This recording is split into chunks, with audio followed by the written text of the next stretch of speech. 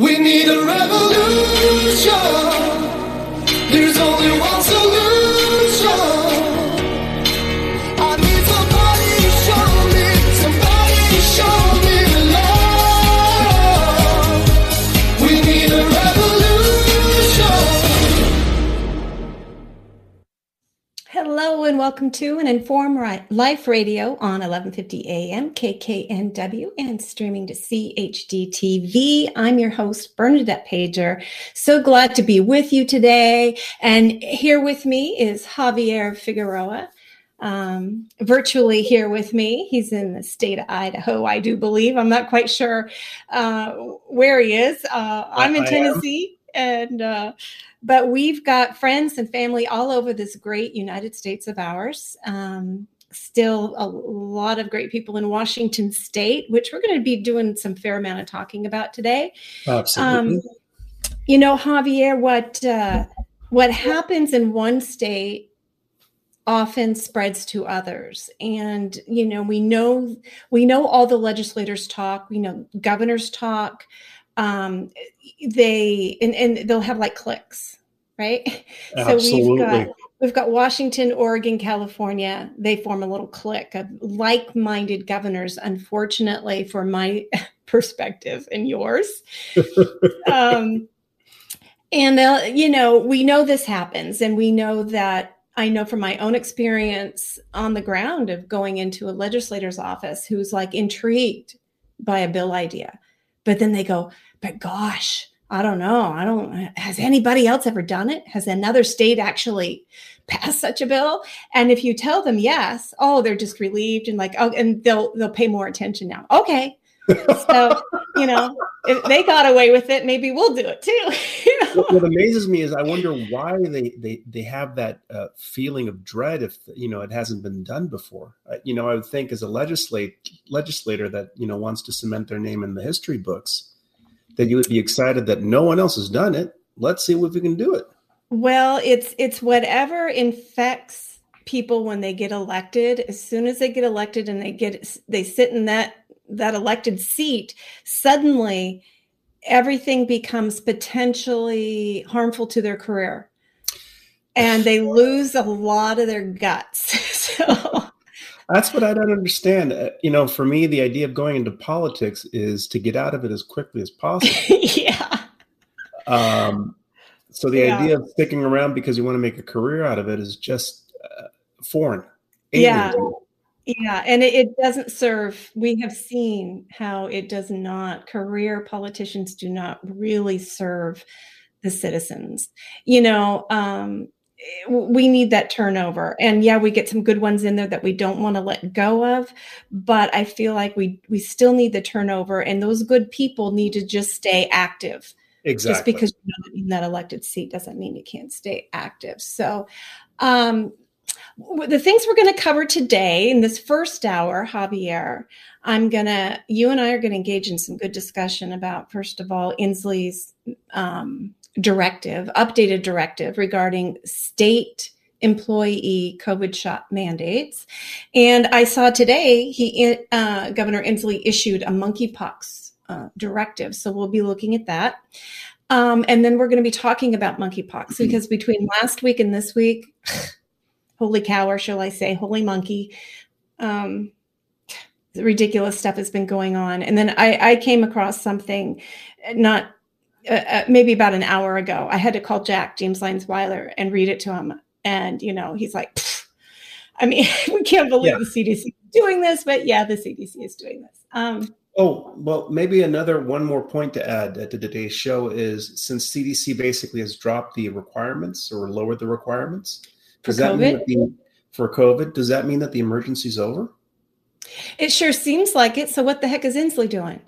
Right? And all these other states that still have Washington's still under a state of emergency for COVID, correct, as far as I know, right? Yeah. California and Oregon are still under states of emergency. Well, CDC dropped a lot of things and backed off on a whole lot of things. Not everything, but a whole lot. And they're still saying that in half the country, they'd still recommend masks. So they haven't let go of everything, but the NIH still has us under, isn't the COVID emergency still in place at the federal level, I believe, Okay. right? So that Yeah. the EU can continue and the PrEP Act continues and all of that. That's still in place, even if the CDC guidelines are way down. I kind of felt like they had to back off because not only is the science so strong that everything that they were saying to do doesn't make sense, Yeah. but they were entering a two-faced territory. Yes. Because their response to monkeypox, they locked down the entire country and wouldn't let people go to church or school or their jobs because of COVID. Right. But when they know that there's specific isolated incidents and such, where monkeypox is being spread, Yes. they're not saying any of that should stop or lock down or not happen. Now, as a very strong freedom loving gal here, I really don't like the government telling anybody they can't do anything, even if it's something that, I'm trying to be delicate here with my words. But anyway, they were really at risk of being two-faced about how they went everything. They couldn't be so severe with COVID and then just laissez-faire, as it were, with monkeypox. With monkeypox. So, but yeah, so I don't think that the CDC guidelines are going to change that, but maybe it will change the strength of Inslee's argument to push through his directive, right? Mm-hmm. So let's go ahead and start there. Let's look at this updated. So when we went over this last week, we told viewers and listeners that Governor Inslee in the state of Washington had used his power, it's called a directive, and I believe most governors, if not all, have this ability to write these statements that have a certain amount of legal weight. And when it comes to being able to tell people, employees of the state, there are some entities, agencies that are directly underneath Inslee that he's considered their boss. Right. Right. So he issued a directive to state executive and small cabinet agencies saying that henceforth the COVID-19 shots would be required permanently. This is outside of his emergency declaration of making everybody get it, but it would be a permanent requirement for employment. And he included all boosters. So whatever the CDC said, booster-wise, you had to get that too to stay employed. And then he also told the Office of OFM, Office of Financial Management, I believe, to push this out in whatever means they have to make this happen, and more. And we'll get to the end more. And then after our show, or it might have been within an hour of our show being on last Friday, he issued this new directive, because our last show was August 5th, and this came out, I'm not sure what time out, like at 2:30 in the afternoon Pacific time, so just before the show. And he had dropped the boosters from requirement, and it was claimed that he did so after speaking with union organizers and getting feedback from state employees. My feeling is that because they had already fired everybody who refused to get the shots, that a lot of people who were now employed said, if you make me get the booster, I'm quitting. Yeah. That's what do you think? Well, and then the other is that it's also just looking at the polling numbers as well. When you have, the majority of Americans that, the vast majority of Americans have gotten one shot. Mm-hmm. And there's another big population that stopped at one shot and haven't gotten any other shots or boosters. That's the other thing. So the polling data is showing that they're not getting any more traction with the second shot or boosters in the vast majority of the population. The other is probably, the people that have already gotten the shots, they can't admit that this was a mistake. Mm-hmm. So they're basically going, what's our strongest position? Okay, great. Mm-hmm. The people that already have two shots, leave it at that, and we're going to go with that. So it's just fundamentally, it's about saving political face and basically continuing on as if there is a threat. And again, that seems to be the way. And so he already has that. This directive just maintains what he already accomplished through his emergency coercion. Correct. Because everybody else, like I said, has been fired. And I think a little bit of the pressure also, or maybe quite a bit, came from, there were a lot of action campaigns out there. Ours was included, to send comments in to the OFM, to Inslee, to others. And, that we were Informed Choice Washington was part of a team of 3 great law firms that said that you can't do this. You cannot, because the office of the OFM was attempting to use their rulemaking authority, claiming they had, statutory support, but they don't. They just don't have it. You just can't cite some broad RCW and claim it supports you mandating a medical intervention on employees. Exactly. It just wasn't there.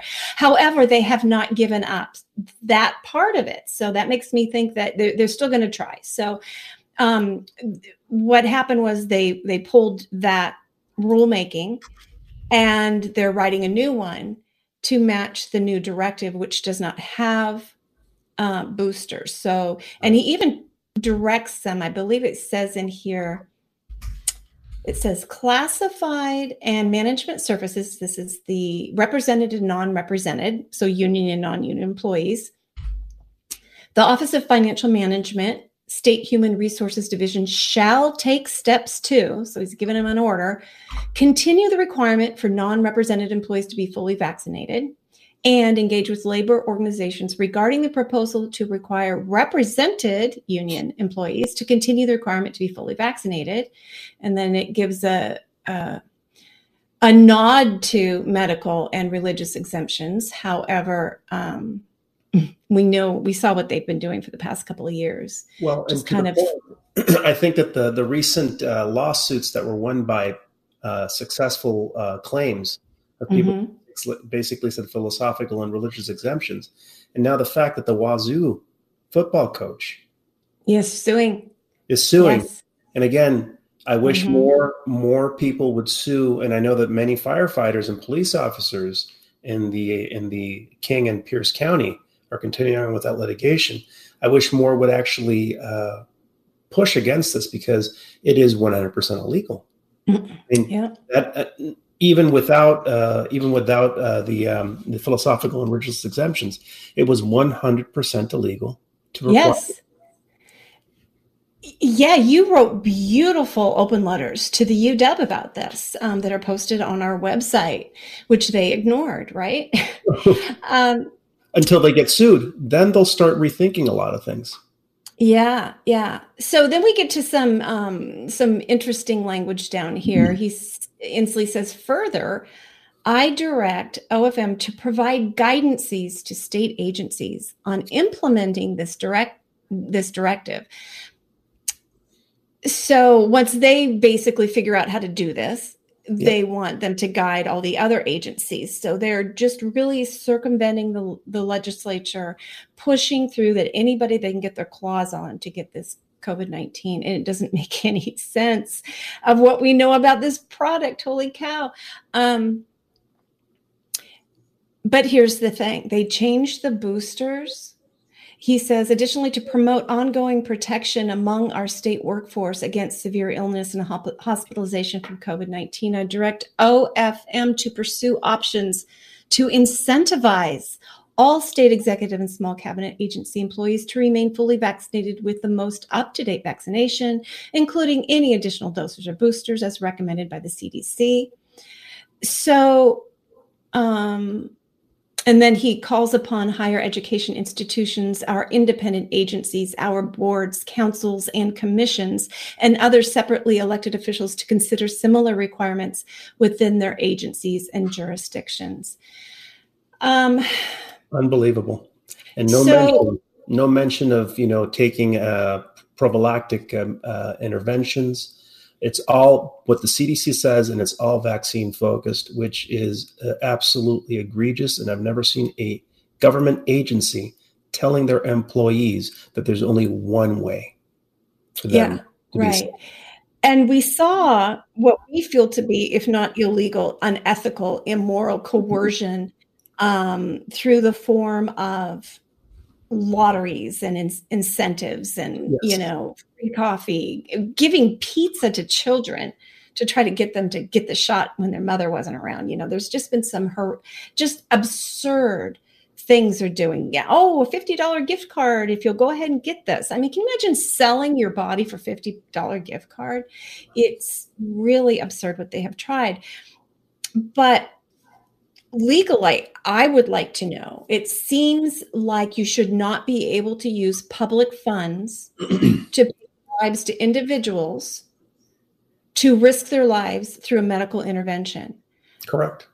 Right? I mean, this is it's not a conspiracy. It's not fake news to say that these shots cause myocarditis in some people. It's already been shown and proven, and not only for J&J, but now for Moderna and Pfizer, there is ample evidence for it.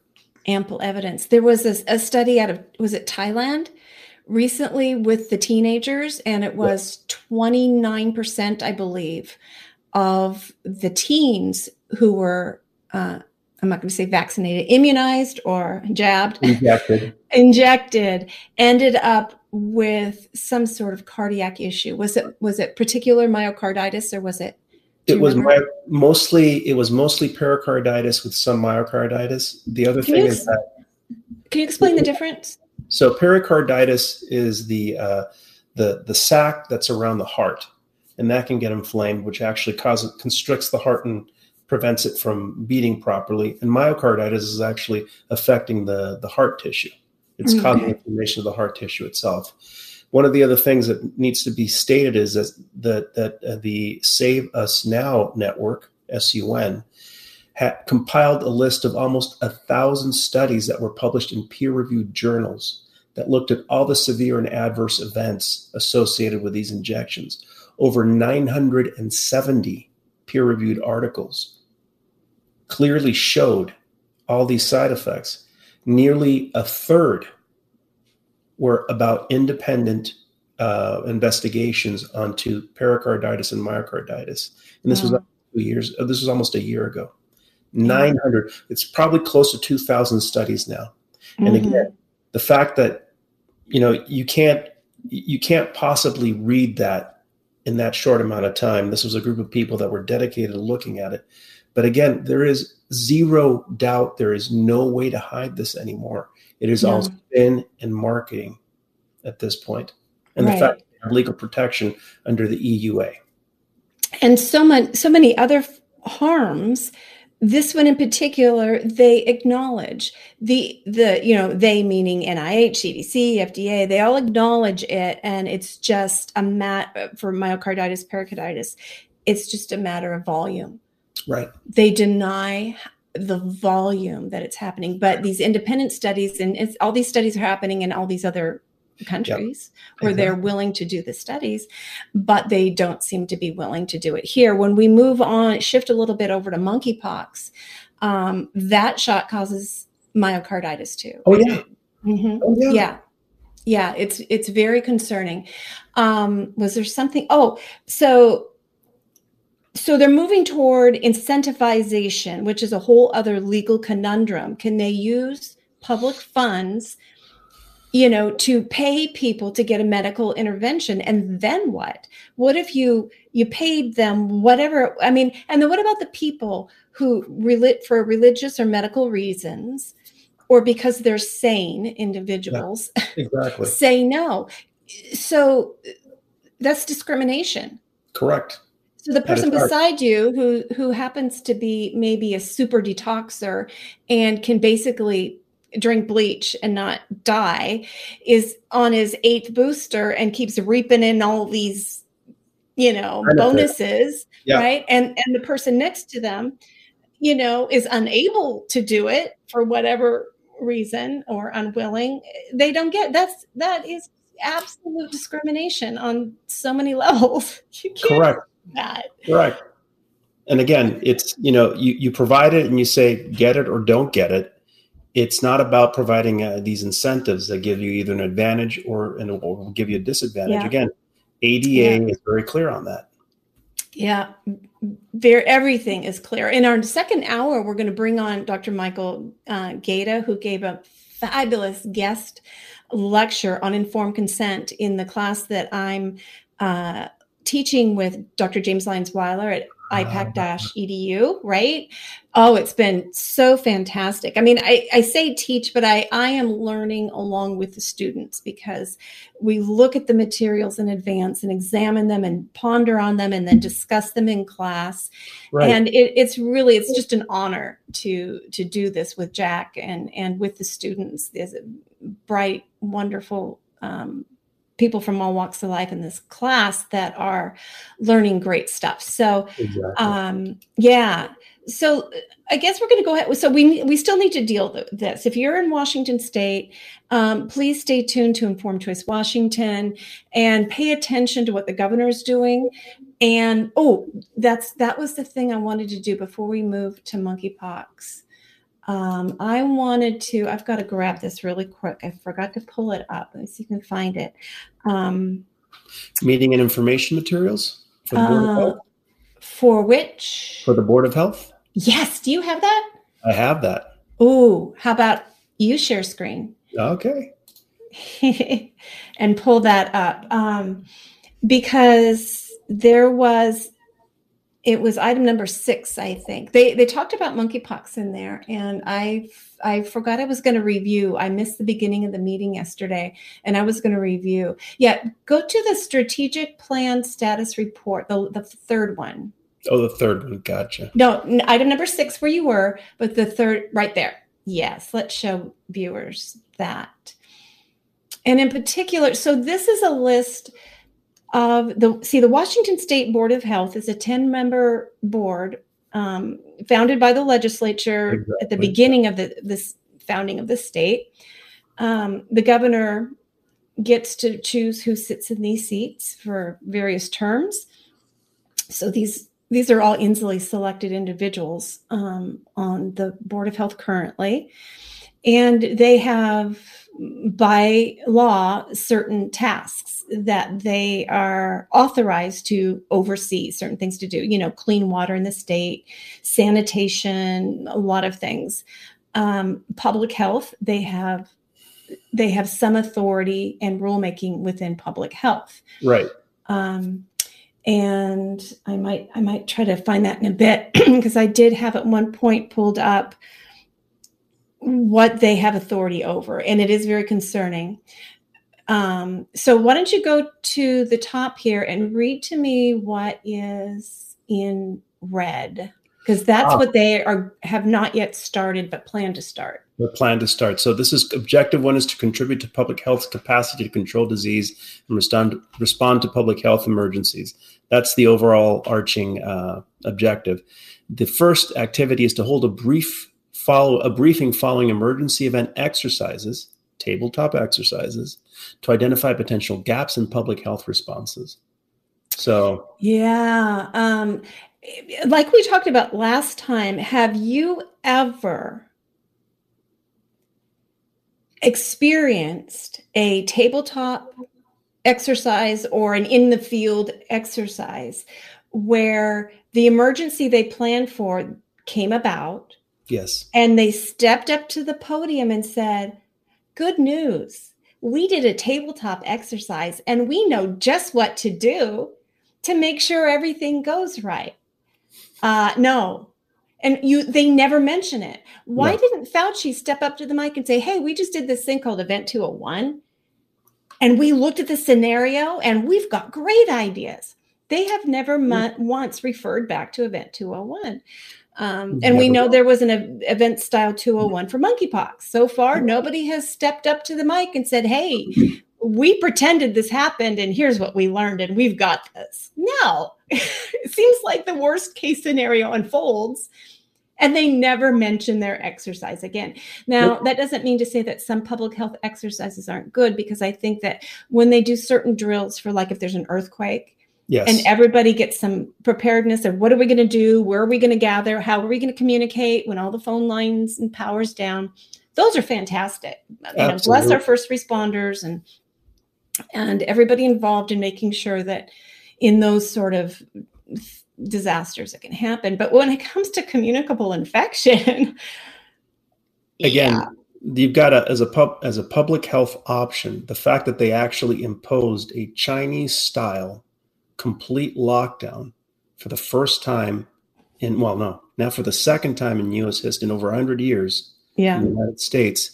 The fact that, the number of public health responses should be limited and focused and not statewide, not countywide on this. Mm-hmm. The fact that they're actually proud of this new additional power should send chills down everyone's spine, because public health responses are by their very nature focused and limited. Yeah. Because infectious diseases like the flu and things like that will spread no matter what you do. No matter what, yeah. And infectious diseases like smallpox, monkeypox have a very well-defined route that you can control. Like common sense education and monitoring, and that's it. That's it, right? Yeah, and voluntary self-isolation, right? Correct. All about voluntary. I'm not a person who's like anti-isolation, or even the dreaded word quarantine. I believe that when you give individuals the right amount of information that's fact-based, yes, they will do what's best for themselves and the people around them, because I believe in the goodness of human beings. I know we've seen the worst of human beings lately, but bad human beings get all the attention. That's the problem. Yes. The good ones, it's, there's been attempts to make good newspapers and news programs, and they always fail because if you can't grab headlines with something just horrific, Anyway, so that's a concern. They're going to be planning. So we need to keep an eye on what all these entities are doing. Find opportunities to have input. Find opportunities to get on committees to discuss, so that the citizens that they serve have a voice in the planning of what's going on. We can no longer sit back and be complacent as our, and these are unelected officials. These are correct. Yeah. Hand appointed officials. And what really concerns me is that what has happened here, with what was going on with what went on with COVID and what's going on now with monkeypox, will limit the ability of public health committees that are actually trying to do good work. It's going to hamstring them, because everyone's going to be questioning about everything. I was just reading this right now, and I saw monitor the impact of multi-drug resistant infections. And you know what my first thought was? What? Why are they putting that on there for something like monkeypox, which, multi-drug infection resistance is not a thing? But then I realized, this is general. This actually has to do with bacterial infections. Yeah. Like, streptococcus, things like that. So it's already in there that I'm already thinking, are they trying to pull a fast one here? Well, what's really interesting, what I have sort of discovered, it's complicated. It's complicated, yeah. Because these individuals, I think the people at the top understand that there's ulterior motives in some of the things that they're doing, but absolutely, a little bit more on the ground that, we really do have a problem in the world with antibacterial resistance, because of the overuse of antibiotics and various drugs and vaccines cause a lot of the resistance to, so it is a problem. And so you get people in public health who earnestly want to address that. Now, we disagree with how it's addressed. Absolutely, yeah. Right. And there are, like I said, people who have ulterior motives for how it's addressed to keep it being misaddressed. But that doesn't mean that these individuals who wrote up this plan don't have the best of intentions, because more and more people will be dying of bacterial infections that didn't used to be lethal. Because, so it's complicated, and I'm trying to keep my heart open and not judge everybody who disagrees with my perspective as evil, because they're not. When you go to these meetings in person, it's really tragic that in Washington, you still can't go to these meetings in person, because when you get to have conversations on a break or before and after, and you see each other, they would see me as a human being and I would see them as a human being. You see that area, there's more respect. There's more, let's try to find common ground. Exactly. Not always. I did Dr. Duchin in Seattle, who's like in King County, and he goes to the ACIP meetings. He's kind of a powerful guy in public health. And I tried to get a meeting with him several years ago. And he said, Bernadette, I have no interest in meeting with you outside of these Board of Health meetings. Actually, it wasn't a Board of Health. It was a DOH Vaccine Advisory Committee meeting. He did not want to find common ground with me, which I found very sad. Well, it is, because again, that's a public health official not wanting to talk to a person that has concerns and, pays them their salary.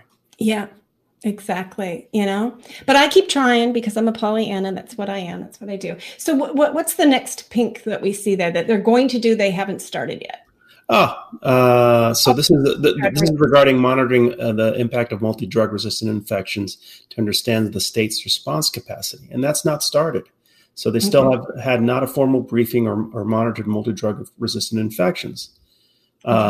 So that means that, tracking and trying to understand where and how you have clusters of potential drug resistant infections, where do they occur and why?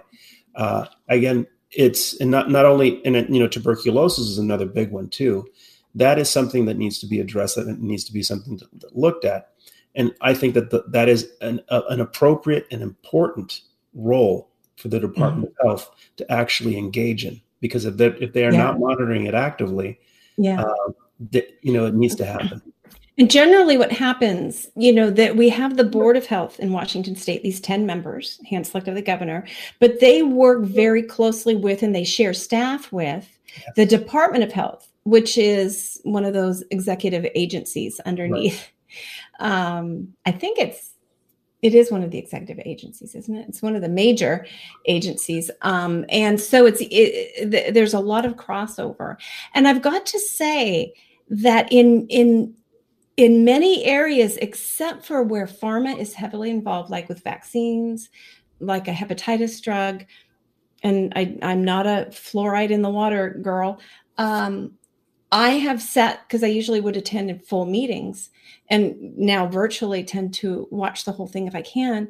In other areas, gosh, they did a great job. Seriously. Yeah. I have seen presentations by Washington State Department of Health on other topics that were so well done, so thoughtful, brought up issues of informed consent and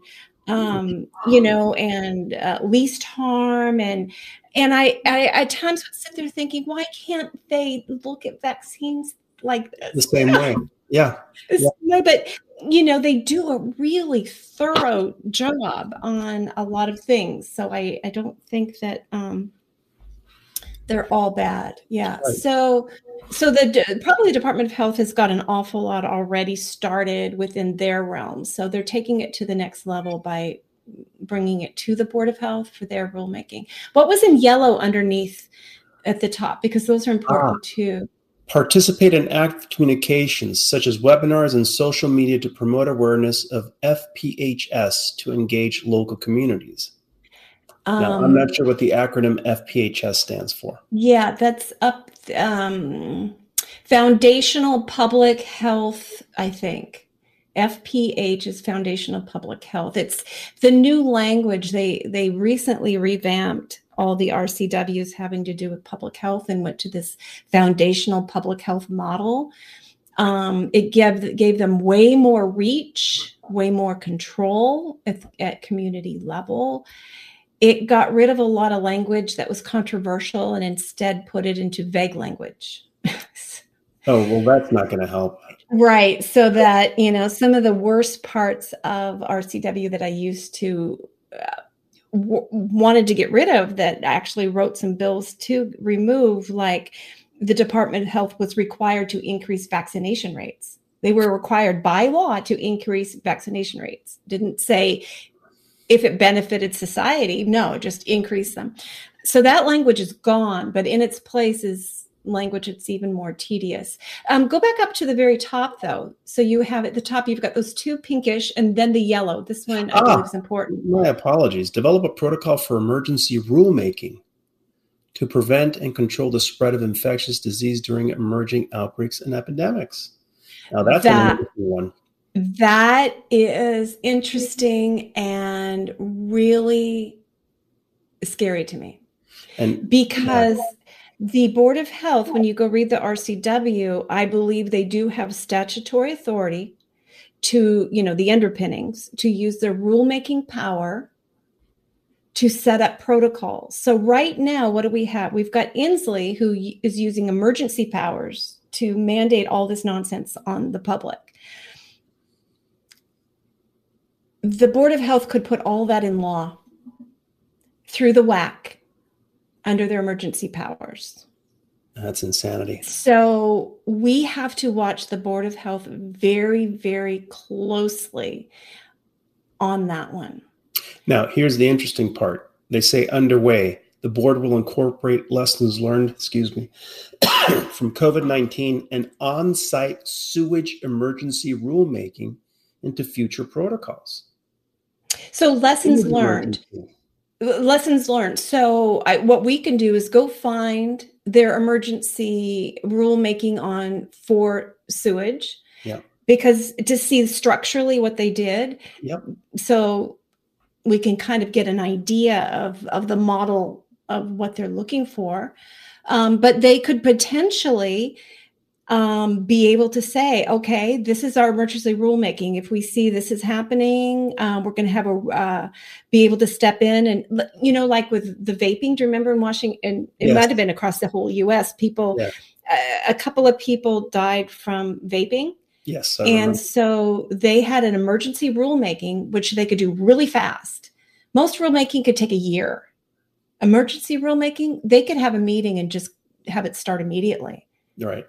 So this would give them really fast power. So if some disease comes along, monkeypox turns into King Kong pox, and they decide, to lock everybody down, they want to set up the protocols so that they can act fast.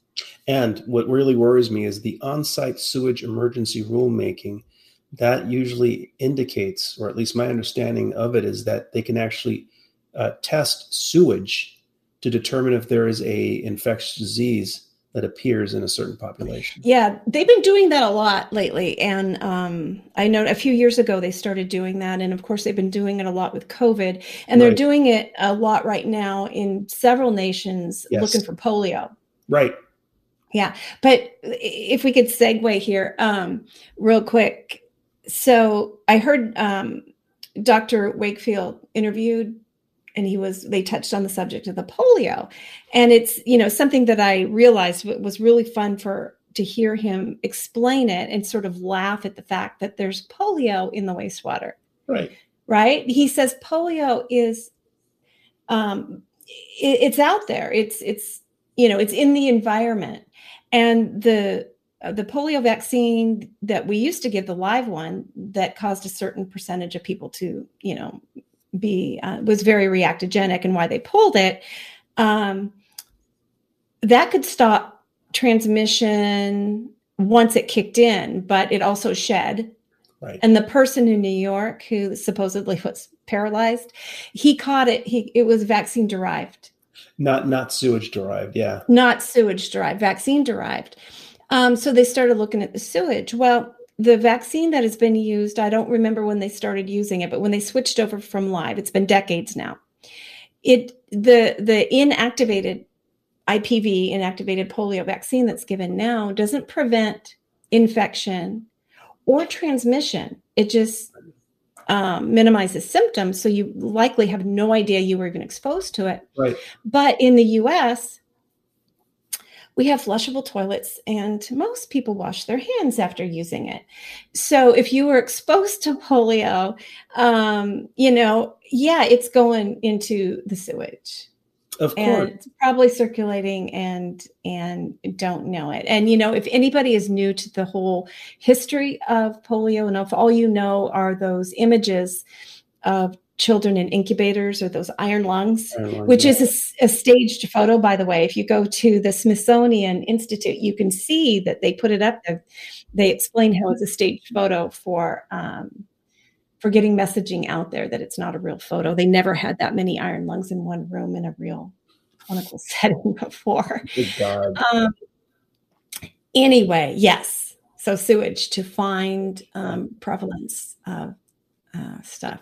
Well, and the fact that my concern is that if first it's basically a community-based sampling that has low resolution and tells you very little about, okay, how effective it is, how widespread it is. You have to take a guess. But the fact that they have emergency rulemaking power and they can say, there's a pandemic going on based on our measures of sewage. Well, I'm not sure that's exactly what they're saying here. The board will incorporate lessons learned from COVID-19 and on-site sewage emergency rulemaking. So it's a little vague. We can interpret a couple ways. Yeah, having attended the meetings and heard staff explain stuff. Now we can go watch the video and probably find out for sure about this because they talked about it. And the video is available at tvw.org. And I apologize, I did not watch it in advance. I meant to go back and watch the stuff that I had missed. I'm really thinking that it's not, that emergency rulemaking for the on-site sewage is not about infectious disease. It's just something that they wrote that allows them, like if a pipe breaks and you suddenly, right, that you could respond to it. So they've already got model language of how to respond to one emergency. And I believe they want to go look at that to see how some model language. That's my guess based on my experience.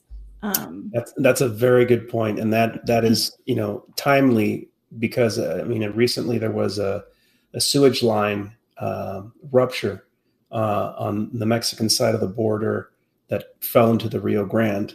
That basically untreated sewage went into a major river, and I think that is absolutely an emergency. Yes, 100%. Yeah, an emergency. And again, the fact that they have these plans in place is encouraging and is absolutely the right thing for public health to be concerned with. Mm-hmm. Exactly. Yeah. So what else do they have there? I'm looking for the video as we move forward. Oh, here it is. Okay. Yeah. So there's another one. Can you read that to us there? The other goal 2, promote prevention to improve health and wellness. So the yellow part says engage in conversations with partners, for example, the Department of Health, LHJs, to identify ways to improve the public health system's response to disease outbreaks. It's probably local health jurisdiction. Sorry. Absolutely. Yeah. Conversations were initiated during emergency rulemaking for COVID-19 and notifiable conditions. Collection of disaggregate data is needed for enhanced response. Yeah. And again, in other issues over the years, I have seen them engage with partners, have meetings where they ask the community and like if it's something to do with farmers, really pull in the farmers. How will this impact you? Right. And I've seen them make really good decisions. So they make the best rule possible. But when it comes to public health, communicable disease, those of us who have grave concerns and are critical to especially the vaccination approach and ignoring treatment protocols completely, we're never invited to the table. Right. Yeah. Right. Exactly. Yeah. And that is again the idea that somehow you can make rules without impacting the community or not getting their input is really a major problem because the community sometimes has better solutions than the public health officials that are not there living, day to day. Your cat is hungry, I think. Yeah, that cat's always hungry. I am going. Oh, hold on. I apologize for that. I couldn't turn that. I'm going to turn off the sound. There we go. All right. Go ahead and look at the next one. And as you do that and read that off, I'm looking for them to start on monkeypox so I can play that. Explore authorities related to and feasibility of rulemaking to increase the utilization of immunization registries. And that's not started. So increase the utilization of immunization registries. Yeah, rulemaking authority. So that would be like their ability. So they have to, by the way they phrase it there, explore authorities means I believe they're looking to see if they actually have statutory authority to write a WAC. Do they have the RCW support to write the WAC themselves to increase immunization registries? It sounds like they need to explore that to see if that's something they can do. If the Board of Health can apply pressure to doctors' offices and other, entities, to pharmacies, to anybody get a vaccine. This is something we do need to watch closely as well. And I would say until we can completely get rid of public health being involved with immunizations at all, we need to push for opt-in rather than opt-out systems. Otherwise, they stick you in there without you realizing it. So yeah, that's a good point. Yeah. That is a very good point. Yeah. Anything else that, we've got a little bit more in yellow that they have underway. Promote health equity. This is for goal number 3. And then objective 2 is integrate health equity awareness into board activities. So this is all part of the DEI initiatives that are being promulgated in Washington State across all the major agencies. Yeah. DEI stands for diversity, equity, and inclusion. And the yellow part is establish and integrate processes for applying an equity lens to board policy development. So equity lens, depending on what the definition of equity is currently in board policy development, that's interesting. I'm not entirely sure what that means. Underway. Board staff are currently working to incorporate community engagement and equity best practices into rulemaking processes, as well as closely following and collaborating with the Environmental Justice Council's integrated work group on activities related to the HEAL Act. So what is environmental justice? Do you have any idea? I can't explain it well. They're very much trying to tie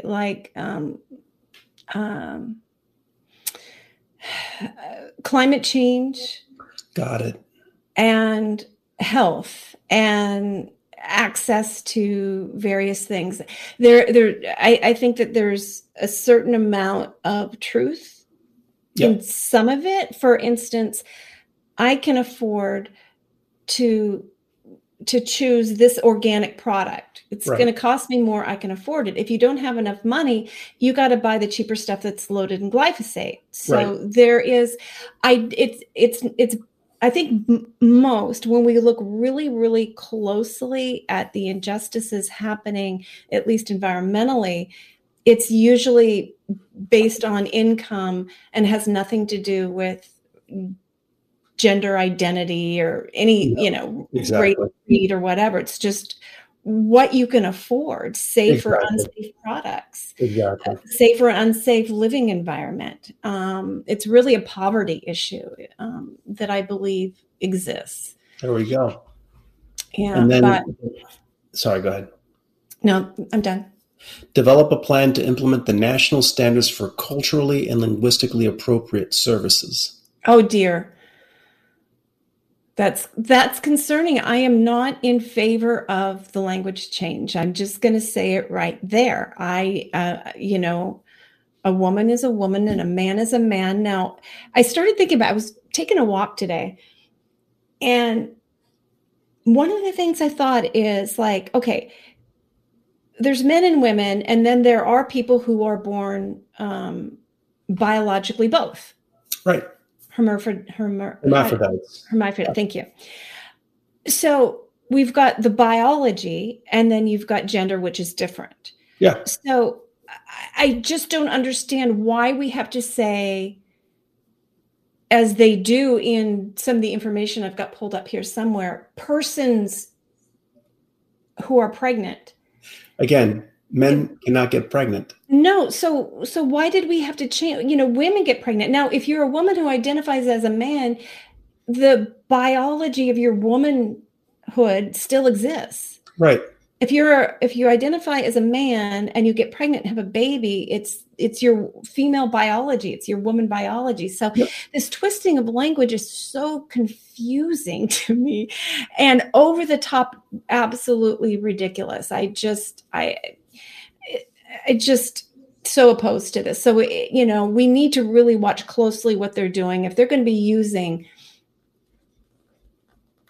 their authority, what authority are they using there to, I guess this is just within their own, no, they're going to look into rulemaking. They're going to look into rulemaking, develop a plan to implement the national standards for culturally and linguistically appropriate services. And again, the issue then becomes, okay, this is all part and parcel of the diversity, equity, and inclusion programs where they're trying to set up a very artificial system of behavior and language processing that is absolutely alien to the culture that we live in. Yeah. Right. Like, for example, birthing persons. Like, no, only women give birth. Only biological women give birth. So what they're doing that by going to the rulemaking, this puts it into Washington state statute. Right. And so you might potentially lose your job if you don't use the correct pronoun, right? I mean, is that what they're doing? Is going to put into law that we have to use these words, or at least that certain entities do, right? Well, whoever yes. they can control. That is very concerning. And, wow, it's already five to the top of the hour. I don't know how that hour flew, and we didn't even get to monkeypox yet, but we'll have to get to that in the next hour with Dr. Michael Gaeta, and I think that'll be good. We'll kind of do the ethics thing using COVID and monkeypox as the example as we look at these documents on medical ethics. Absolutely. That we're going to review. And then just before we get off this topic, this is something that I don't remember if people are aware, but one of the reasons that Professor Jordan Peterson became so famous was his opposition to enforced language. And if this is a rulemaking process and they're enforcing the use of this language, there is no difference by what is happening in Canada that can be imposed at a government level in Washington. Oh, good heavens. And on that happy thought, we're going to take a break. So everybody stay tuned. We've got Dr. Michael Gaeta coming up and more great conversation. You've been listening to an Informed Life Radio on 1150 AM, KKNW with Bernadette and Xavier and CHD TV. We'll be right back. See you on the second hour. If you're looking for a publication that delivers honest takes and critical insights into the issues of our day, then look no further than The Flame Paper. The Flame Paper is written for the people, by the people, who aren't afraid to challenge a mainstream narrative, be it healthcare, voter fraud, political correctness, or even the one world government. The Flame is full of timely articles, reports, and expert advice written by freedom-loving, truth-telling experts, journalists, and concerned citizens. To subscribe, go to theflameusa.com. During this unprecedented response to an infection outbreak, it has been made very clear that shutting down lives and businesses is not sustainable or repeatable. We've also learned that it's unnecessary. Treatments exist and always exist. For 99% of the population, nutrients and oxidative therapies that support the immune system and improve symptoms are always available to address viral infections. For the less than 1% who need more, inexpensive, unpatentable drugs can be added to the nutrient therapies to improve outcomes. It's time each and every one of us empower ourselves with this knowledge. We need not ever bring our lives to a halt again. We can both save lives and retain the liberty that nourishes us body and soul. Learn more at healthyimmunitynow.org. That's healthyimmunitynow.org. Informed Choice Washington is a nonprofit organization that advocates for healthy immunity, medical freedom, and fully informed medical consent. The right to make medical choices without coercion is fundamental to our civil liberties and a basic principle in all human rights declarations. To learn more, tune in each Friday from 3 to 5 p.m. to An Informed Life Radio and visit the website informedchoicewa.org. It's time to take a stand for medical freedom. Go to informedchoicewa.org today. We need a revolution. There's only one solution. I need somebody to show me the love. We need a revolution.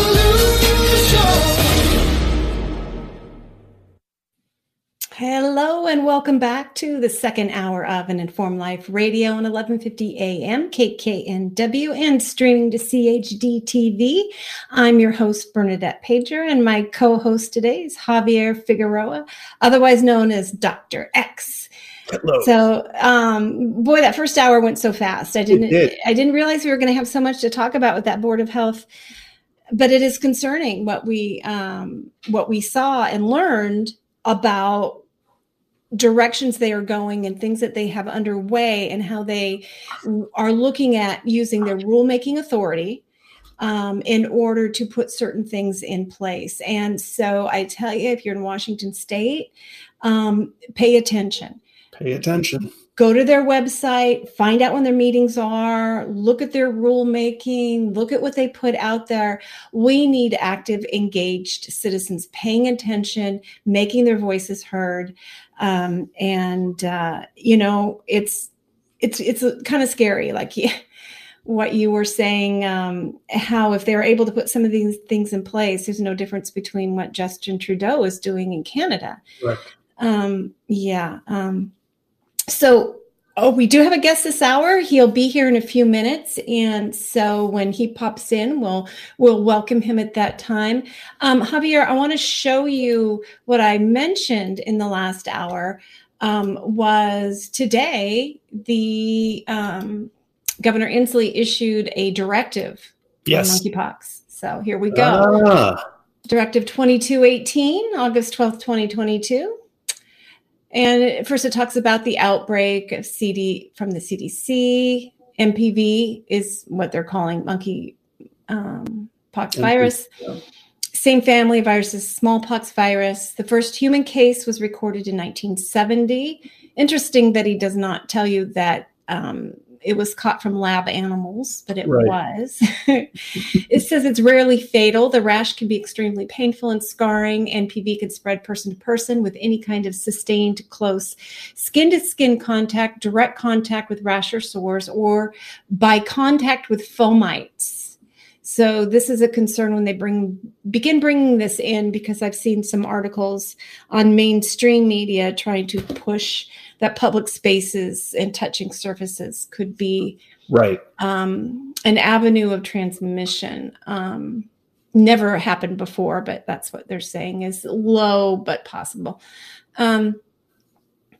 It says there are existing vaccines to help prevent infection and reduce the severity of illness related to MPV. There's a limited supply.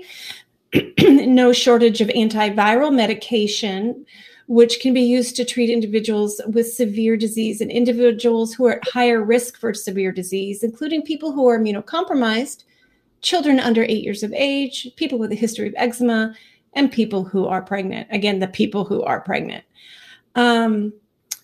No known deaths due to this virus. This outbreak is an evolving, serious public health concern. And then it lists to further our response to address the evolving status of the virus in our state, I hereby direct the Department of Health to, and then it lists conduct comprehensive public health outreach and education within appropriate communities and communities disproportionately impacted by the virus, working with and through trusted partners. emphasize building relationships and engaging in outreach efforts to reach those individuals most at risk. Okay, I'm not going to make a joke there. Prioritize equitable distribution of existing treatments, including the limited supply of approved vaccine, but also support provider education to ensure MPV vaccine is maximized to its fullest extent. Yeah, we talked a little bit about the dangers of that vaccine, no effectiveness trainings, Right. 1.3 to 2.1% cardiac adverse reaction rate in the small safety trials they Right. did. And then there's more that I was reading. I found it on Robert Malone's post, but he's referring to stuff Dr. Meryl Nass dug up, which is right in the FDA data that I've downloaded to my computer, but I haven't had time to go through the 100 pages yet. Yep. But in there, it said that it was like 7% of people with HIV had to drop out of the Jynneos trial because their adverse reaction was so strong to the first shot. And 8% of those remaining ended up having their HIV issues increased. Right. It's to be suppressing their immune system and making their HIV flare. Yeah. But you're not getting any of that in this directive here. They're going to monitor case counts, convene a series of roundtables with key stakeholders and legislators to enhance communication and education, work with and support local health jurisdictions statewide as they manage, maintain adequate testing capacity at Department of Health lab and address. And here's the one, the golden one that we say for the end: exercise available statutory authority to take appropriate disease control measures. So again, just as we were looking in the first hour at how the Board of Health, first Inslee is directing agencies to use their whatever rulemaking authority they have to try to push COVID vaccines, mandate them. And then we saw the Board of Health looking at their rulemaking to see what they could do for emergency powers to put it to the law. And now here we have Inslee already. What exercise available statutory authority? So what do you have within the law that you can already do to take appropriate disease control measures? He's really trying to push it out there. Yeah. And before we go on, we do have Dr. Gaeta in the waiting room. Yay. Well, come on in, Doctor. Hello. And Dr. X, to be with you. Good to see you again. With you again today. Okay. Yeah, your voice is breaking up a little bit. I'm not quite sure. Maybe it will improve as we move. Let me see what I can do to help that along. Okay, I'll let you work with that a little bit. So as you work on your sound a bit, Xavier and I were just looking at Governor Inslee's new directive just issued today regarding directing the state reaction to monkeypox. And of course, the information coming out from the Department of Health and coming out from Inslee makes no mention of the risks associated with the product. So it looks like Dr. Gaeta is going to try to get set up in a little bit different manner here. So he'll be popping back in, and then we're going to go through his stuff and look at monkeypox in relation. While he's setting that up, what I'm going to do is I'm going to play a little bit. I have got TVW pulled up. Let's go ahead and get this to play. To start this update to the board. Can you hear that, Xavier? Yes. Just pump it up a little bit. Oh, you're already maxed out. Never mind. Slide, please. Yeah. So, hold on. I'm gonna jump ahead to. Much better. Oh, okay. Yeah, we're watching a little bit of the Board of Health meeting from 2 days ago. In Africa, Western Africa, and is transmitted from animals to humans by skin-to-skin contact, and then from person to person, also by skin-to-skin contact. And they still have Mask Up Washington on all their stuff. It's so annoying. let's see I'm going next to slide. jump ahead a little bit. Which include epidemiologists, medical epidemiologists, and other staff to, because we knew right away that this was going to be. And we're going to jump ahead a little bit more. I apologize. We're looking to see. Is a cornerstone. And we have issued health alerts to providers. So I'll go ahead and read this to our radio listeners. So sort of the prongs of what they're working on here is community communications and outreach, community collaborative. I don't know the difference there. Contact tracing, EPI, and help me out, Javier. Epidemiological investigation. I knew that's what it was. I couldn't get the whole word out. Diagnostics and testing, health education and promotion, vaccines and antivirals, and health system coordination. So nothing on there about behavioral, encouraging better behaviors to reduce the spread. And nothing, of course, just like with COVID, just like with flu, just like with measles, nothing about nutraceuticals that you can use, natural treatments of any kind to increase your resistance or increase your ability to, be comfortable and recover from this non-fatal, self-limiting, very uncomfortable illness. So they don't do that. I just wanted to go and see. I'm going to jump ahead. So we've got the numbers, and it's always so funny to look at the numbers go up, and it always matches the release of the vaccine here. It's a live vaccine that they say is non-replicating. And at this stage, I have no evidence that it's reverting and replicating, that it is replicating in some way, that it's spreading infection. I have no evidence of that, and I'm not saying that at all is happening. We're going to go ahead and stop this because I'm not seeing that they're going to do anything of too much of interest there. But what I have learned, again, from Dr. Merrill Nass, through the information that is buried in all the FDA licensing documentation, is that is known from animal studies that the Jynneos vaccine does not prevent infection, transmission, or symptoms. All of the animals that they tested it on got symptomatic disease, but it lessened the severity.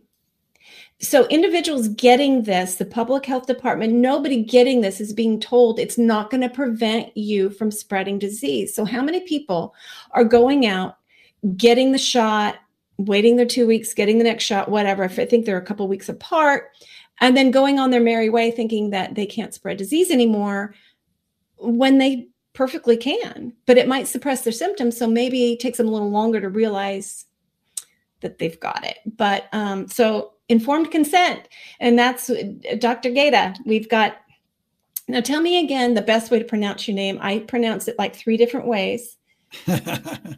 Well, the Italian pronunciation, which would be technically correct, is Gaeta. Gaeta, okay. The American pronunciation is simply Gaeta, like the word gate with an A at the end, and I'm fine with either. Okay, good, because I'll probably call you something all over the place. That's all right. Dr. Michael, okay. Hey, you. Hey, you.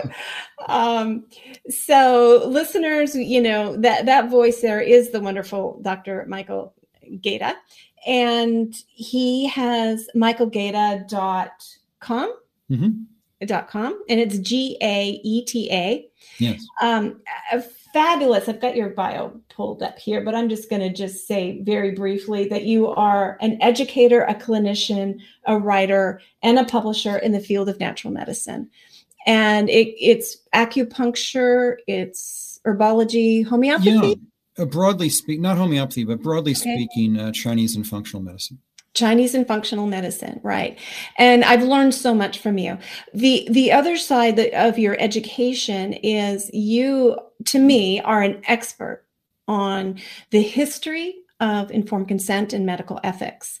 And you recently presented to a class that I am sort of co-teaching with, although as I told the Javier in the last hour, I'm really a student along with everybody else. I just have the honor of being given the mic more and do my talking. But and you gave this fabulous presentation that I kind of wanted to go through, and what we're going to do is sort of look at it in regards to what's happening with monkeypox in particular, because what's unfolding with monkeypox is like, I mean, we thought COVID was warp speed, but that took a couple of years to unfold. What happened in a couple of years is happening in days or weeks with monkeypox. Indeed. Right. So it's very concerning.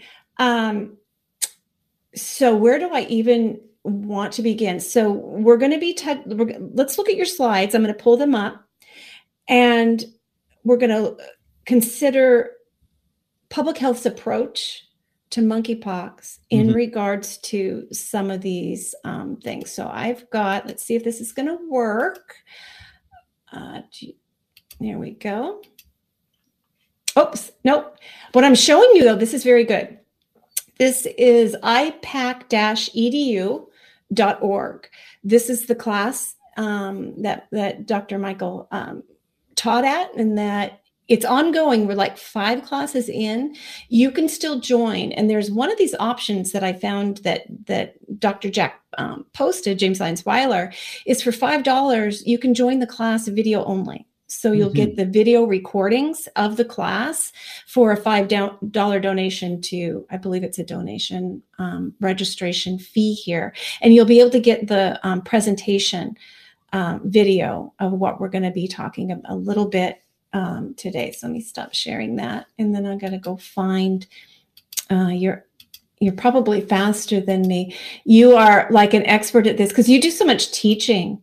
I do, but did you want I sent you the PDF. Did you want the actual PowerPoint or what's best for you? I think this will be okay, and I'll just make it bigger. Can you see that okay? Yeah. There we go. We'll just go ahead and do this. I have earmarked. I mean, it's all brilliant. I hate to skip any of it, but no, it's fine. It's a time constraints. Yeah. I wanted to go to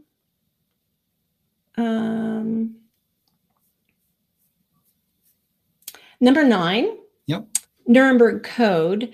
And go ahead. That's great. I just wanted to double check that my audio is okay. Yes, it's very good. Okay, great. So go ahead and talk to us about the Nuremberg Code and what it means. Yeah, thank you, Bernadette. I'm so glad, to be here and for this show that you and Xavier do, every week. It's just so important. And this subject is important to me because I've been teaching bioethics for the last 26 years nationally to natural health professionals and acupuncture, chiropractic, massage therapy, and so forth. And I helped draft the model code of ethics for the acupuncture profession, which was then used nationally in various states. And I've been speaking on the vaccine subject specifically this is my 22nd year. So this is an area that's really important to me. And a lot of what we talk about, you have your informed life radio that echoes this principle of informed consent, which goes back to 1947. And in the Nuremberg trials, the military tribunals, these atrocities committed by Nazi doctors on, unwilling subjects that were prisoners, just horrified the world and the medical community. And what came out of that was the Nuremberg Code, which was kind of the world's way of saying, never again can this happen. You could say, in short, the Nuremberg Code in 2 words would be never again, where there's involuntary, coercive, without freedom of choice, medical procedures or experiments done on people. So there's several aspects to it. The first part of the code is, the very famous line, the voluntary consent of the human subject is essential. Now, this, principle of personal bodily autonomy existed before then, but this really solidified it as a moral obligation of the entire medical profession nationally and globally. And the World Medical Association and other global bodies adopted this as the consent ethic. so that, and the thinking was, well, if we can get all the researchers and physicians on board with this ethical principle, then this won't happen again. And that was, kind of where it came from. And the idea is that even, and this is where, kind of land this in the vaccine subject a bit, even if the intervention could possibly benefit others, even if there is a collective or community benefit, it can never, at any time, regardless of the intervention, regardless of the experiment, regardless of how great it might be for humanity, it can never, at any time, be imposed on any human being. And this goes right to the heart of vaccine mandates, of forced vaccination, of the campaign against exemptions, is this claimed, perceived, proposed, and disproven, but claimed community benefit. Don't do it for yourself. And you see the sound bites, the messaging from government officials, public health officials, has been for decades, but especially in the COVID era, don't do it for yourself, do it for others. And so this is a particularly evil approach because it draws on people's innate desire to help others, like our innate desire to take care of our community, and twists it against us in accepting experimental procedures. Exactly. They co-opted the best of humanity and directed them in ways that they never would have done if they had been given full information. Yes. So this is not in your slide, but I wanted to segue because of what I'll be showing you next to, I'm sure that this looks familiar to you. This is the federal laws about the protection of human subjects. Yes. So I believe that you are familiar with these are all the beautiful branches that grew out of the Nuremberg tree. Yes. That's where a lot of this started back in 1947. Yeah. And this is an example of that. Yeah. So all these things, and they're, I wish I need to speak about them more so I could be eloquent. Right now, I kind of stumble and stutter. There's one in particular, 45 CFR Part 46. Is that the one that pertains to a lot of things going on? Written procedures, IRB. I'm looking to see the protection. Where's the protection language? It didn't exactly jump over there. I was hoping it would. But within this, I'll go ahead and say this. Within these federal regulations for human subjects, it says there can be no coercion. Yes. No untoward, or what's the language I'm searching for? Help me out if you remember what it is. Undue influence. Yes. There's special protections for pregnant women and children, and those who don't have capacity, to make sure that they're not abused. Yes. That's in our code of federal regulations for human subjects. Yes. Okay. Yes. So now what I'm going to share with you, remember how Inslee and the Board of Health presentation from the Department of Health. Yes. That was, I think, the Secretary of Health talking in that video we were watching. They said there's all these vaccines and antivirals, right? So I'm going to jump to the antiviral. Let me go find. Oh, I think I have to go here. Let's see if it'll go back. Did it go back? There you go. Are you seeing information for healthcare providers? Yeah, patient diary, how to obtain. Yeah, so the federal government and all the states and all the public health agencies, they're only mentioning this one antiviral, right? TPOXX, tecovirimat. Xavier and I went over a lot of information about this experimental. It's licensed for smallpox, but not for monkeypox. There's some health concerns. I think, Xavier, didn't you and I, what was that you and I discovered in reading it, that it said it could be used potentially to treat some vaccine injury. Yes, I think that was one of the uses for it, which is what the hell. So yeah, and so the monkeypox vaccine and smallpox vaccines are live viral vaccines. Yes. Okay, I have a point here.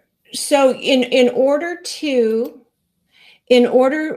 for this to be used, they put it under something called Expanded Access Investigational New Drug. Mm-hmm. Are you both familiar with that?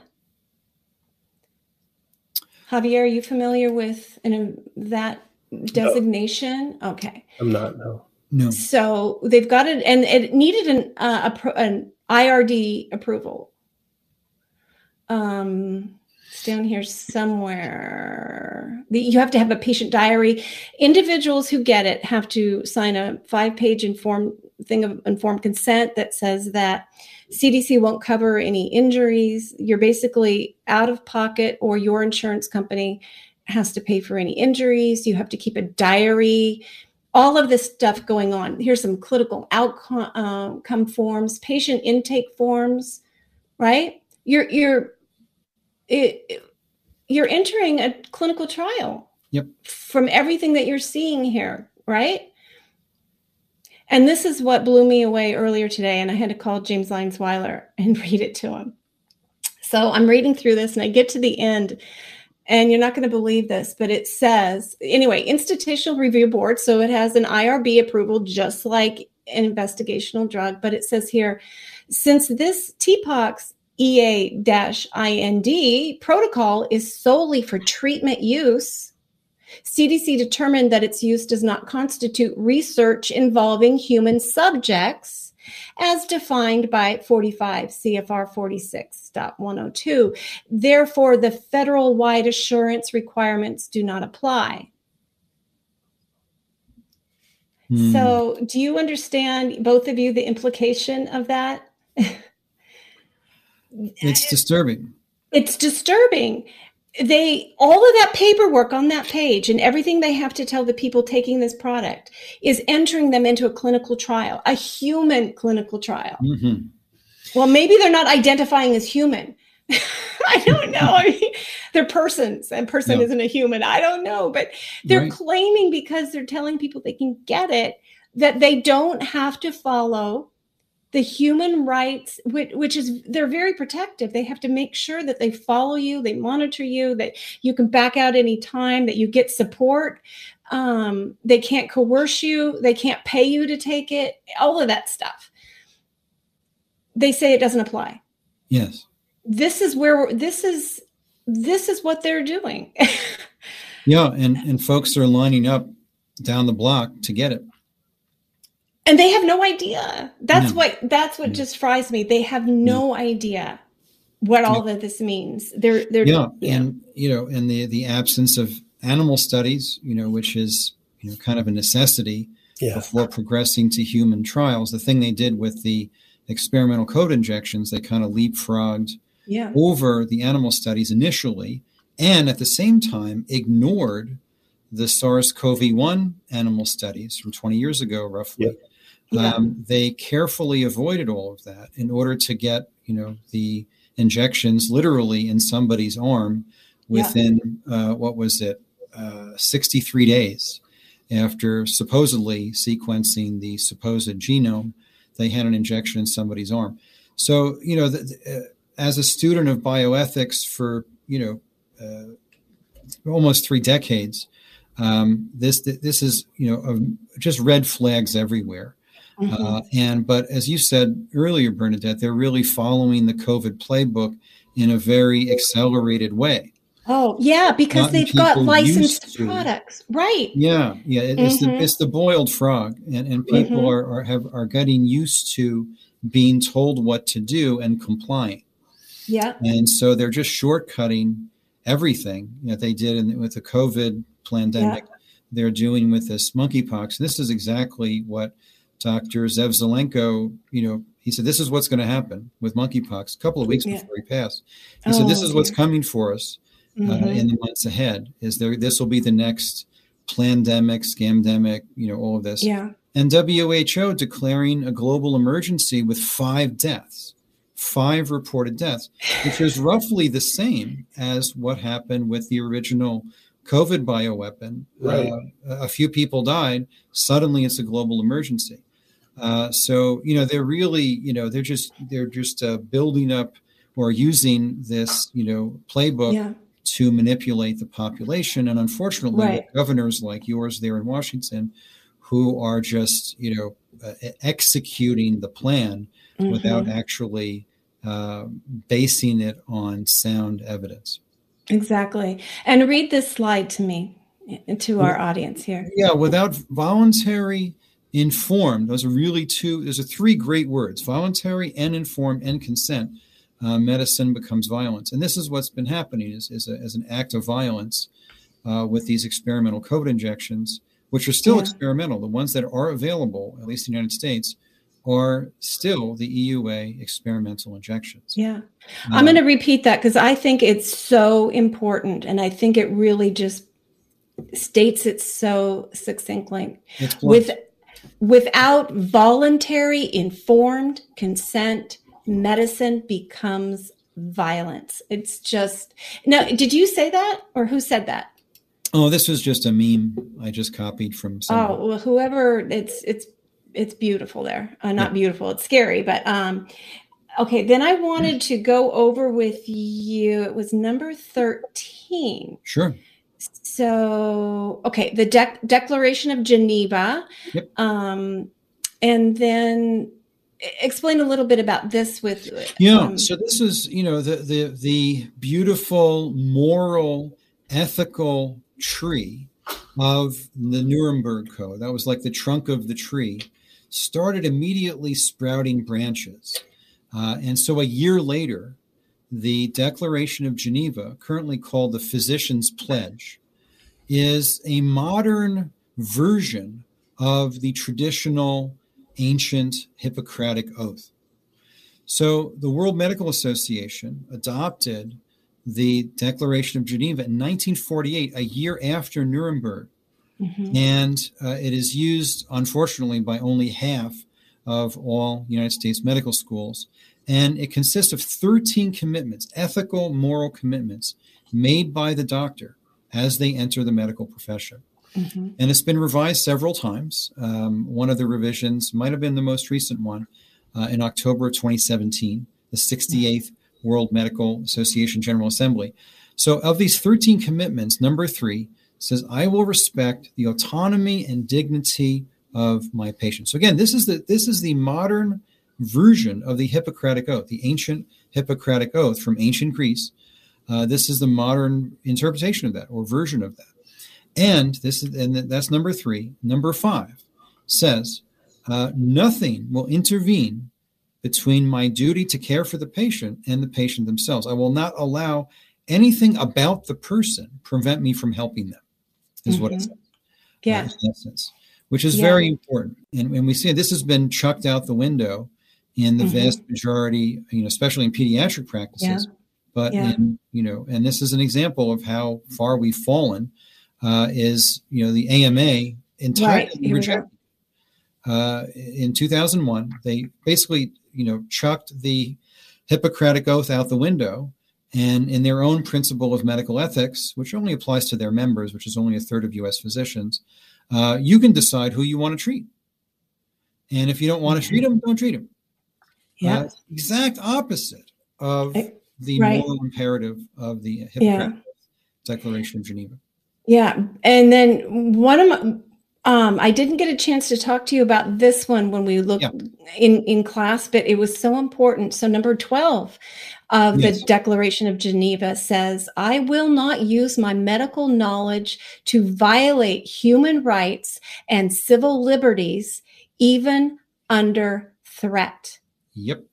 Holy cow. Holy cow.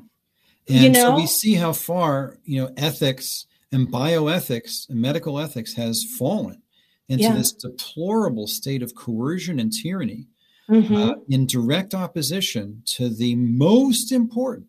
Again, I've been teaching medical ethics for 26 years. This is the most important of all ethical medical principles, is informed consent. And to chuck that out the window and replace it with coercion and pontificating and pressure and all of this is really just a moral disaster. Right. So we have not legislative. We've got boards and agencies over doctors now, licensing boards, and other entities that are threatening doctors. If you prescribe ivermectin, we're pulling your license. If you say anything critical of these shots, we're pulling your license. That's the threat. So everybody, I mean, this pledge is huge. I feel like I want that, like on the door of every doctor's office that stands for medical freedom. If they were to post that on their door, people would go by and know, yes, I can safely see this doctor, and they will not violate my human rights or my civil liberties, even if their licensing board is after them. We need to create whole new licensing boards that support this instead of being threateners. It is. Yeah, indeed, Bernadette, it's well put. And we're seeing what you're describing here is an example of the rise of the administrative state.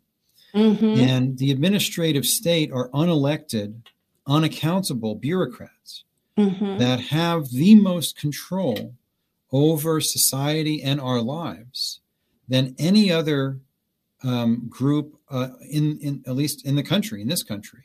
And this started back in 1941 with Woodrow Wilson, who considered the average American is too stupid and selfish to govern themselves. And he called for the rise of the expert class. In his own words, he said, we need a class of experts to basically tell us what we can and can't do.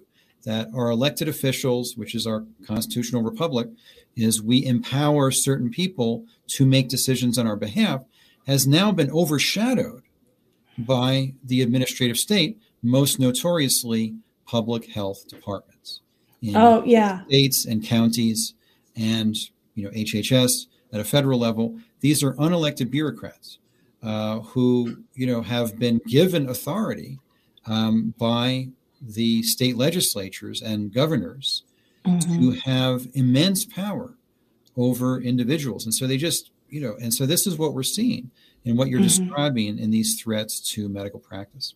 Exactly. Yeah. And then we've got, as Xavier and I were looking in the first hour, not only are the powers that be who want to sort of use public health as a means to the end of their global changes and domination. For sure. They're going after the laws, but it's the behind the scenes that is even scarier because you're not seeing it happening. They're using what they consider to be their existing authority and powers to implement and put all of this, backwards into statute, and to make it happen that way. And that it's this growing monster. But the good news is a lot of more people are aware and waking up. So let's move on. We had some great discussion about this in particular. You've got the definitions of informed and consent. So let's talk about that. What informed consent really means. Yeah, and thank you, Bernadette, for expanding this definition in real time, during this presentation for IPAC EDU. And there are three aspects to the informed. One is, what good is it supposed to do? What harm can it produce? Number two, what are the risks and benefits of natural infection? This is specific to vaccines, as it says. And what other options are there?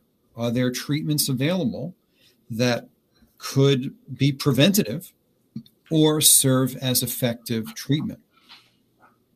And of course, all of this is absent from, we haven't really had informed consent for vaccines in several decades. in the United States. So people aren't informed. And then the consent aspect is uncoerced, voluntary, free consent. Just like in, the most, beneficial economic model the world has ever seen, capitalism, which is the free voluntary exchange of goods, services, and compensation for, two individuals enter into a voluntary agreement. I'll give you this, you give me that. It's the same thing in medical consent.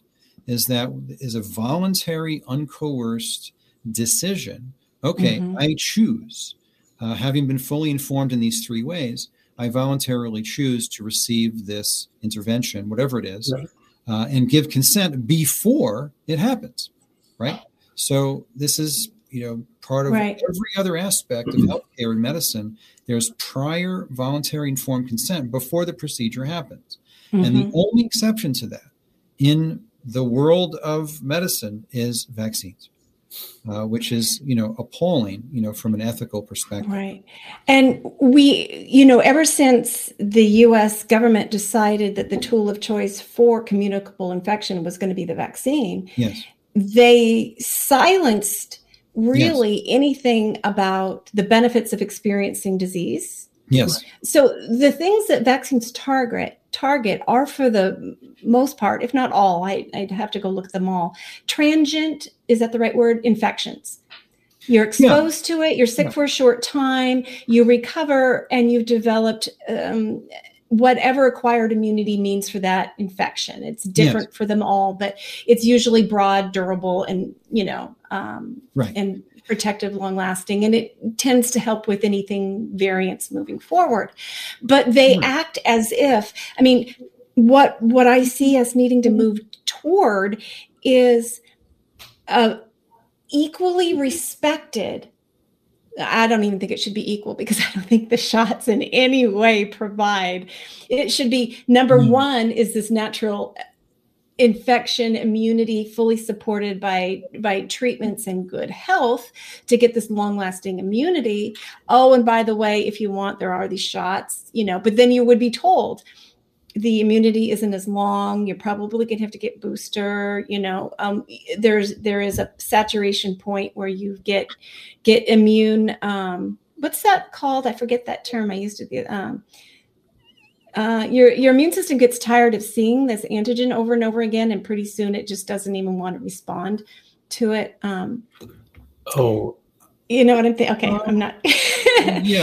Right, but we don't have a panel or a committee or a group at the federal level or the state level that gets together to says, hey, how do we keep people healthy, and how do they naturally get through any of these infections in a good way? We tried to engage the Washington State Board of Health on this issue, and they thought it was a great idea, but they thought the federal people should do it. It wasn't in their wheelhouse, so they passed the buck.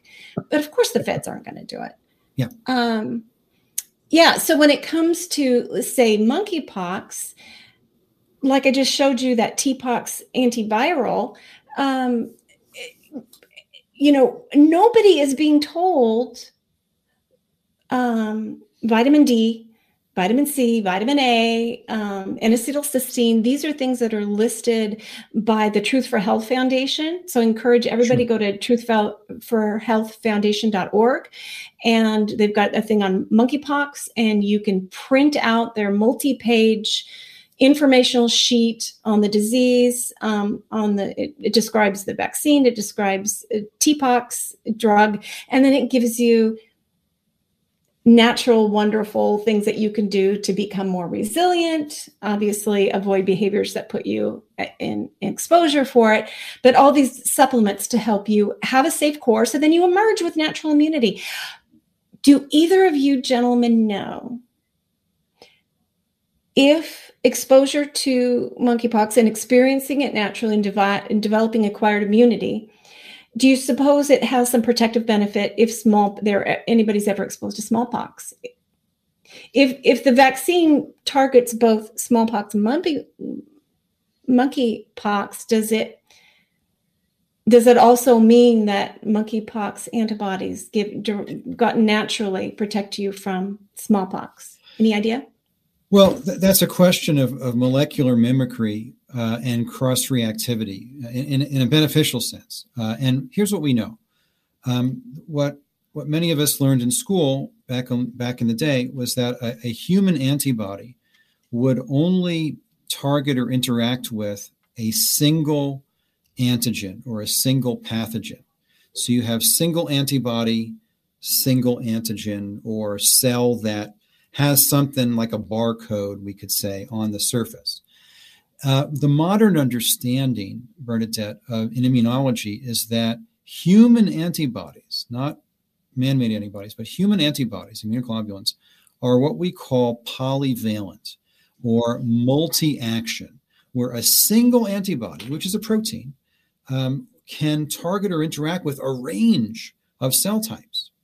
Now, there's a negative aspect of this where you have vaccine-induced antibodies cross-react with body tissues and cause autoimmune disease, especially in the presence of a vaccine adjuvant like aluminum hydroxide that puts the immune system in a state of chronic hyperstimulation by design, where a teeny bit of something creates a big response. But there's a positive aspect to that a human antibody, through natural infection, which is the only real immunity, is natural immunity, will recognize that one little protein will recognize and target and interact with and bring the troops in, so to speak, for a range of similar enough pathogens. So that's one of the great blessings of natural infection, is that it confers broad protection against a range of potential pathogens without likely cross-reacting with human body cells. Yeah. And so so the short answer to that is I don't know. But the longer answer is maybe. Yeah. Which is actually and there's a very strong immunological basis for the maybe. Yeah. And again, and just to jump in there, under the smallpox vaccine, they have something called the ACAM 2000 smallpox vaccine. And they actually recommended, and it was recommended in a 2015 ACIP for laboratory personnel who directly handle cultures or animals infected with any of the orthopox viruses, to take it, because it's been shown to actually provide some protection against a broad range of the orthopox viruses, so including monkeypox. So that is something that they put in there. Yeah, that particular one is even more reactogenic than the Jynneos and has a lot of health issues, which is why they're recommending the Jynneos, which is very dangerous as well with the cardiac reactions. Well, and Bernadette, historically, this was the basis of the first vaccine. Edward Jenner, who bought his medical license, by the way, he had no training, not even apprenticeship. He had no formal education in medicine. Wow. He just hounded the local medical board in the 1700s and just paid them off. Finally, they said, we want to get rid of you. He was such a pest. And he had some cash. And he said, finally, he gave him a few bucks and they gave him a medical license.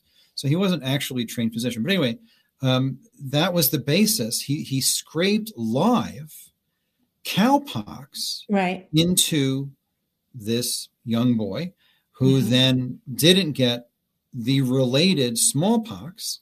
And of course, Jenner, being the endless huckster, self-promoter in the vein of Pasteur, who came later, just toured around the country with this kid saying, look, I saved him from the ravages of smallpox by scraping into his skin live cowpox pus. And so we didn't have the term molecular mimicry and cross-reactivity, but that's how he was selling his early vaccine, was based on that same principle. So that's a long answer to your question, which is that the answer is very likely you would get broad protection against a related pathogen if you have natural exposure to this very, as you pointed out, self-limiting, non-life-threatening, non-dangerous monkeypox. As opposed to if you get this experimental shot, an experimental vaccine, which will be much more narrow in the immune reaction that it triggers, and the immune memory won't be as broad. Right. I can't believe how time is flying here. I want to show viewers and listeners here, I've created, and I'm going to continue to update it at informedchoicelaw.org. We now have a monkeypox tab on our menu. Great. Facts, not fear, monkeypox resources.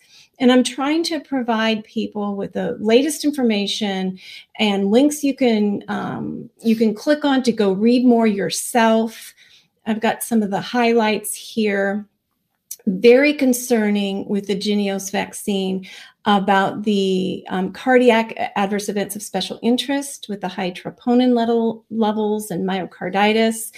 And then also individuals with HIV, huge severe reactions and worsening of HIV symptoms. Yes? Just to interject, troponin is the conventional medical ICU emergency room diagnosis of a heart attack or myocardial infarction. They no longer in an emergency room, for example, if a person walks in, this happened to me actually. I don't want to tell the whole story, but I ended up in the ER with chest pain, and my cardiologist said, you get there right away, and the way they tell is not EKG anymore, for example, but what we call serial troponin testing. Well, they'll check your troponin levels several times, at least 3 times typically, to see if it keeps going up. And if it does, you're having a heart attack, or very likely having a heart attack. So rises in troponin can be serious. Now, it's not always a heart attack. It's not always serious. And you can listen to, the greatest cardiologist of all time, Peter McCullough, talk about this in much more technical detail. But anything that raises troponin is not good, because it only is elevated if there is myocardial damage. This is a byproduct of heart muscle damage. So there's no such thing as a safe elevation of troponin. Yeah, so this is very concerning on the heels, and likely most of the individuals have already had the COVID shots, and then they're going to get a Jynneos on top of it, and they've already perhaps had some big problem. It is very concerning. They are not being told. It's not in the literature that's being handed to them. It's not in, and I've got some links. This is what the CDC says about the virus and disease. Here's Truth for Health Foundation. Yep. Facts versus fear. They're fabulous. There's the PCR test that's been developed to test it. And then I give individuals the link to the FDA page for Jynneos. And if you want to dive in, all sorts of links to all the materials used to license. And there's hundreds of pages in one of the links that it downloads a whole file that I need to dive into here. What's really concerning is the CDC says on their vaccine information sheet, in bold. So there's no effectiveness trials and no safety trials, mind you, in pregnant women, breastfeeding, people with weakened immune systems, except for HIV, which we saw they had adverse reactions with those with HIV, right? But it says in bold, if you have been recommended to receive Jynneos due to an exposure to monkeypox virus, you should be vaccinated regardless of concurrent illnesses, pregnancy, breastfeeding, or weakened immune system. Why on this earth would the CDC put that in bold? And it's not supported by any science, and people are going to blindly, trustingly read that. Oh, look, it must be safe and effective. Surely they tested it. They're telling me I need to get it. Oh no, I can't believe time's up. Okay. So, we'll do it again, Bernadette. Yeah, we will. Gaeta.com, Gaeta, and learn all about him. Take his courses, informedchoicelaw.org to look up all you need to know about COVID and monkeypox. Javier, thank you so much for your time. And just a word, we're doing an herbal symposium this weekend on herbal treatments and prevention for COVID and a range of other viral issues. So go to michaelgaeta.com and sign up for that. Happening today and tomorrow. Okay. You've been listening to an Informed Life Radio on 1150 AM KKNW and CHD TV. Thank you all. We'll be back next week. If you're looking for a publication honest takes and critical insights into the issues of our day, then look no further than the Flame Paper. The Flame Paper is written for the people, by the people, who aren't afraid to challenge a mainstream narrative, be it healthcare, voter fraud, political correctness, or even the one world government. The Flame is full of timely articles, reports, and expert advice written by freedom-loving, truth-telling experts, journalists, and concerned citizens. To subscribe, go to theflameusa.com. Hi, I'm Lynn Redwood, president of the nonprofit Children's Health Defense. Our chairman, Robert F. Kennedy Jr., and our entire team are devoted to ending the epidemic of illnesses and disorders plaguing our children today. Through legal action, we're working to hold industries and government agencies accountable and to establish safeguards to prevent further harm. We're working overtime during this COVID-19 crisis to keep you informed about the politics and science of rush vaccine candidates. Freedom and our children's futures have never been more in jeopardy. But we can succeed. With your help, we can stop the devastation and give our children and grandchildren the healthy future they deserve. To learn more about what we're doing and how you can help, visit childrenshealthdefense.org and sign up for our free news. Please visit childrenshealthdefense.org today. Are you suffering from a sinking feeling that the COVID-19 pandemic is being blown out of proportion and that nothing in the news is making any sense? If so, then there is a fact-based, science-driven news show designed just for you. My name is Del Bigtree, and I am the host of The High Wire, the world's most trusted news source in digital media when it comes to accurate, science-based reporting on the COVID-19 pandemic. From COVID-19 vaccine development to mask mandates, school shutdowns to job layoffs, The High Wire goes beyond providing you with the most accurate, evidence-based investigations. We send you links to the sources for all of our reporting so that you can further your own investigation and come to your own informed conclusions. High above the agenda-driven circus of mainstream media, we do not run. We do not hide from the truth. Instead, we walk the high wire. If you care about truth, then join us on Instagram, Twitter, Roku, and our website, thehighwire.com.